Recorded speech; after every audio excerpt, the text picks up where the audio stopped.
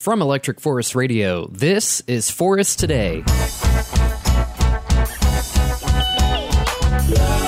On today's show, we sit down with the String Cheese Incident, who's celebrating their 25th anniversary this year.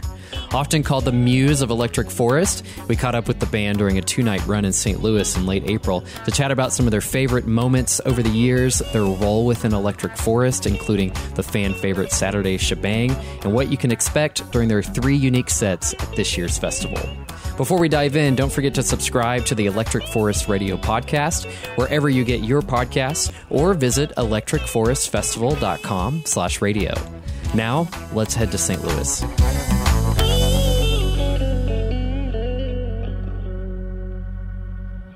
I want to start by just kind of talking about the 25th anniversary and the current tour that you're on, since we're in St. Louis right now on the second night of that tour.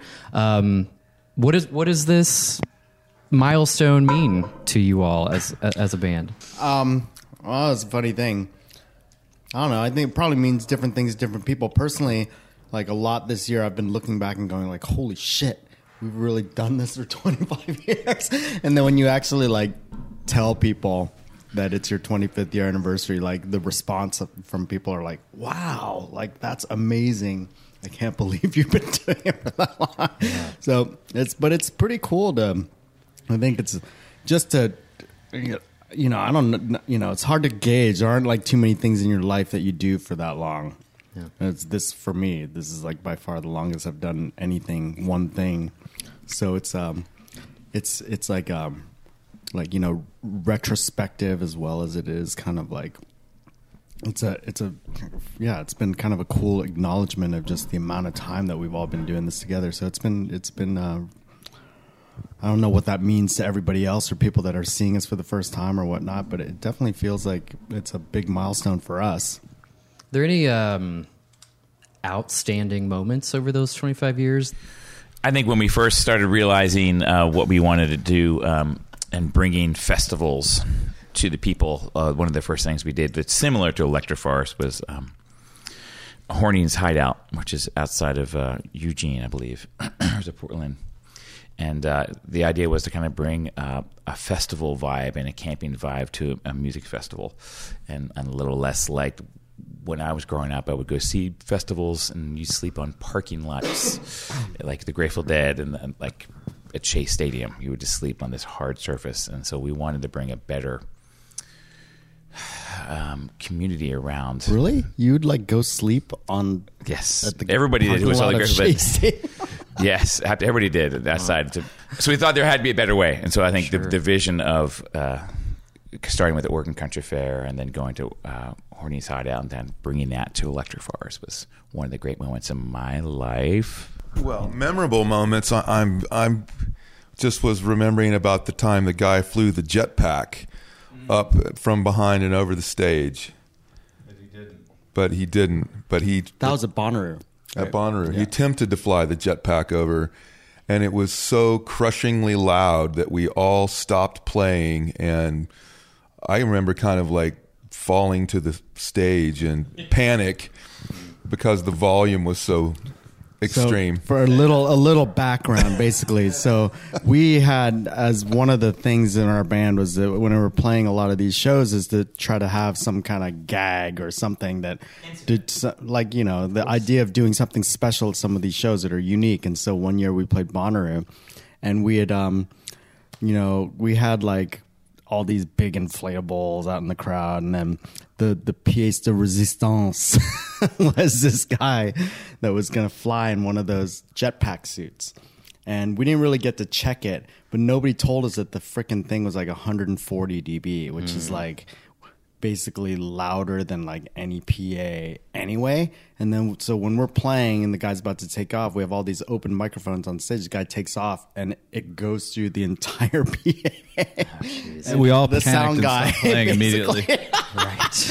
As if a 747 was taking And off. simultaneously, we right had on a top of dancer us. attached to a balloon that was flying over the crowd, and she passed out and was just hanging there limp off this balloon. Well, in the sky. So she's like hanging out on these like with like a bunch of big helium balloons, and we're like, and she was dressed in like a moth outfit or something. We called her Moth Girl. but one of my favorite Electric Forest moments, I have to say, was when we did. We had some big shows there, including doing a big show with Lauryn Hill and doing a bunch of her material, and it was quite an event. It was a long time learning and very nerve-wracking because she's such a diva. But then we, have this incredible events every Saturday night and these huge explosive. And that night we had Brazilian girls and exploding confetti cannons and things all over and it was just like an eyegasm beyond measure. And we're playing along, and Lauryn Hill walks up next to our tour manager Todd and says, "Do these guys do this every night?" And Todd says, "Yes, Miss Hill, every night." I've never asked this, but can we talk about the name? No. Okay. All right. You should ask Travis how he feels about it. I've seen some various allusion or alludes to that on the Wikipedia articles and stuff like that. It was a very embarrassing event right at the beginning, and we don't really talk about it. There was a lot of farm animals and nudity and stuff. Kids will like that. Yeah, it keeps some people guessing. So let's talk about Rothbury and the fact that you were all there. And correct me if I'm wrong, because I'm just gathering information from a couple different sources. But you weren't playing as a band together the first year at Rothbury, correct? Well, no, the second year. Okay. We played the first year of Rothbury. There was a bunch of us that were there just for side projects, and some people had bands that were there, and then some of us did like art stuff, but yeah, we like a bunch of us, a bunch of friends of ours, like a lot of our we introduced a lot of kind of the Burning Man art element to Jeremy and these producers, and that year, we had like all these big kind of installation art pieces from Burning Man that we brought out from California, like packed in a semi, and did that and kind of continued that on for a few festivals that summer. But a lot of those connections that were made are like people that have continued on and become kind of the core like team of the installation art at Electric Forest. So that's been really cool to watch, to see them grow and see what they're capable of now is pretty awesome. What is your day-to-day involvement with the festival's creation and just, year to year? Well, day to day, it's not, it's very much, our management company, and Jeremy Stein, our manager, was kind of the progenitor really of the whole thing. And then he made it all. But he is like, we're not really involved in the day-to-day thing. In a lot of ways, it's probably the biggest stretch of a festival for us that we play all year, because it's very much an EDM festival, and we come as a group that's been involved in the kind of creation of it and the vibe of it.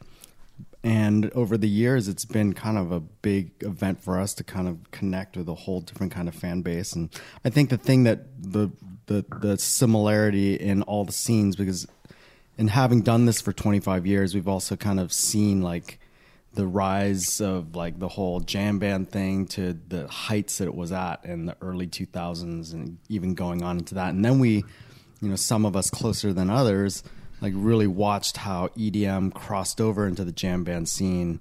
And then Electric Forest is really kind of the culmination of the cross section of those two scenes. And so it's really cool to watch how, even if there's a bunch of people, teenagers that are coming to the festival who know nothing about us, it's kind of the same vibe that we saw 20 years ago when we were really starting up our kind of climb into the music biz. And it's cool to see the values kind of stay, the values of the crowd stay kind of like rooted in a sense of family and a sense of community. And I think that that's probably the most important thing anyway, and that's why I'm guessing why most people love coming back to Electric Forest, is that. Sure. Not just because it's a great raging party or whatnot. So yeah, that's the benefit of, I guess, us being around for so long, is we've been able to see that actually happen. Sure. Of course, on Saturday of the festival, you have the sort of the culmination of everything with the shebang. How does that come together? Is that you work with a lot of different artists and creators to make that happen? But is that a you start in July and work the whole year to figure that out? That's often Jeremy Stein and a woman named Nova Han that kind of co-dream up these things. I'm not sure their exact time scale, but they are the main minds behind it, and they oftentimes just show us weeks before or even at the place. Okay, this is what's happening. Yeah. We're like, all right. But I think the original seed impetus, like the original intellectual concept was make us a Hornings hideout in the Midwest for 20,000 people, and there was a bunch of freaks and Oregon freaks out there that kind of started the whole shebang concept, which really John Dwork and his whole crew at Peak Experience dreamed up these incredibly elaborate things where they'd clear the field on Saturday night and do this thing, which was kind of in our world at least, the beginning of that. Sure.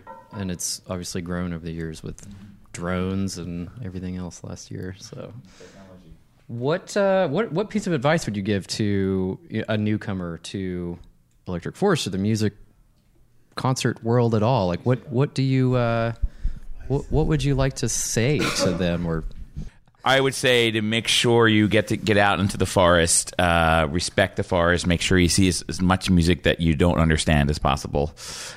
Stay up late, go sleep in a hammock, and drink lots of water. okay, Oh, go talk to a bunch of people that you've never met before, and I'm sure you're gonna find yourself heartily entertained and dive deep because there's a lot of really cool hidden stuff out there. let's switch gears and talk about Sound Lab for a bit. And if you could tell us, what that is and where that was born from, and maybe the latest release. The Sound Lab for us was after years and years of not really having a place that was ours for us to create music, we finally have a studio that is at our disposal. And so it's kind of become our headquarters, and we spent a large part of the early part of 2018 not really being out on the road as much and trying to put as many days in there as possible. And the difference for us in years past is that whenever we've gone into the studio, there's been a project in mind that we're trying to finish an album or something, and that would cause us to oftentimes have kind of issues with, well, what are we trying to do on the album? We have this collection of songs and they're all sounding different. How are we going to make them all sound like they fit on an album? And the cool thing about the Sound Lab for us is that we've really kind of opened it up to just say, well, we're more into just wanting to release any kind of music that seems appropriate or anything that we're interested in. So we have this really wide palette of like everything that we could, in this band, we have a lot of different songwriters, a lot of different tastes, a lot of different styles of music.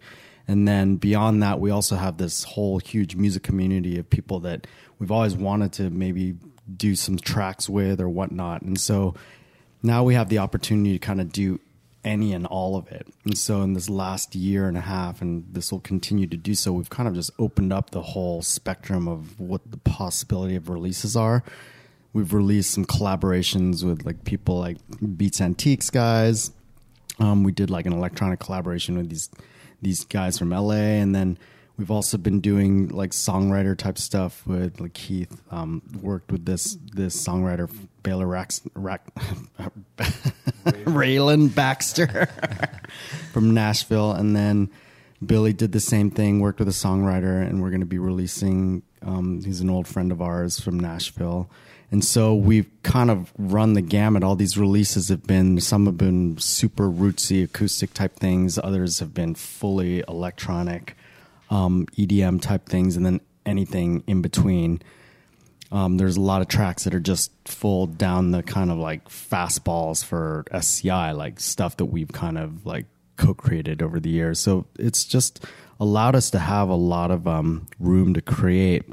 And then do it at our own leisure, which is another thing that's kind of nice, because a lot of times when you're in the studio, there's this kind of like hidden pressure of needing to get it done and do all that. And so the lab is really, it's a place where we can experiment, and it's a place where we can incubate and just kind of formulate all kinds of crazy stuff and see what happens. Great. So if somebody has never seen or heard of you before, how do you preview yourselves? I guess having like maybe the most open of minds, first of all, to explore a wide range of music, going in with that openness already, and then and one thing that I've noticed when I have say like family members come or people that I know that are from completely different music and social scenes, and they're like, oh, let's hear the band that you've been playing with all these years, is how much fun it is to be like in the audience, to be like an audience member. So there's so many times when people go to concerts, they're maybe with the people that they're standing with, and they don't know anybody else around them. They're having their own sort of concert experience, where I know when my family members have gone, even if people don't know that they're part of my family, all of a sudden there will be people that are giving like my nephews some either like glow sticks or just being really nice, and all of a sudden it's this whole other world. I have some pretty conservative people in my family too, and all of a sudden like, oh wow, just a whole gathering of really nice people that are looking at each other and smiling and wanting to dance with you and wanting to participate. And especially if on top of that, if you're going into it with an open mind, like I don't know what kind of music I'm going to see, or thinking that you're going to see a little bit of everything, a little bit of bluegrass, a little bit of funk, a little bit of electronic music, that is just going to be a wide range of experience. But I think one of the things, the very first impressions, is just how nice it is to be in the audience, and and having that feeling of like, what's this little community I stumbled upon where a lot of random people are enjoying each other's company. And me being in the audience of other bands, even in this scene, it's really a different experience even within that, because some of the other bands in our scene, for some reason, String Cheese has really cultivated the audience interacting with each other, and really it's not just a one way looking at the band. It's like, how do we get everyone that's around us to feel the same joy that we're getting from the band that we're listening to. Any other things to look forward to at Electric Forest this summer that you want to preview, or is that all under locks? Well, we're gonna switch it up. Yeah, sure. Let's talk about that secret set we're doing. Yeah, the secret set. Perfect. No, we're gonna switch it up this year because it's going back to one weekend format. It's gonna be a little different for us. We haven't quite figured out what that's going to be, but expect some surprises from our sets, and then hopefully some cool collaborations, and then we're looking forward to it. We're going to get through. Our years generally tend to we'll kind of bite into that apple in a little bit of time, but we're looking forward to it.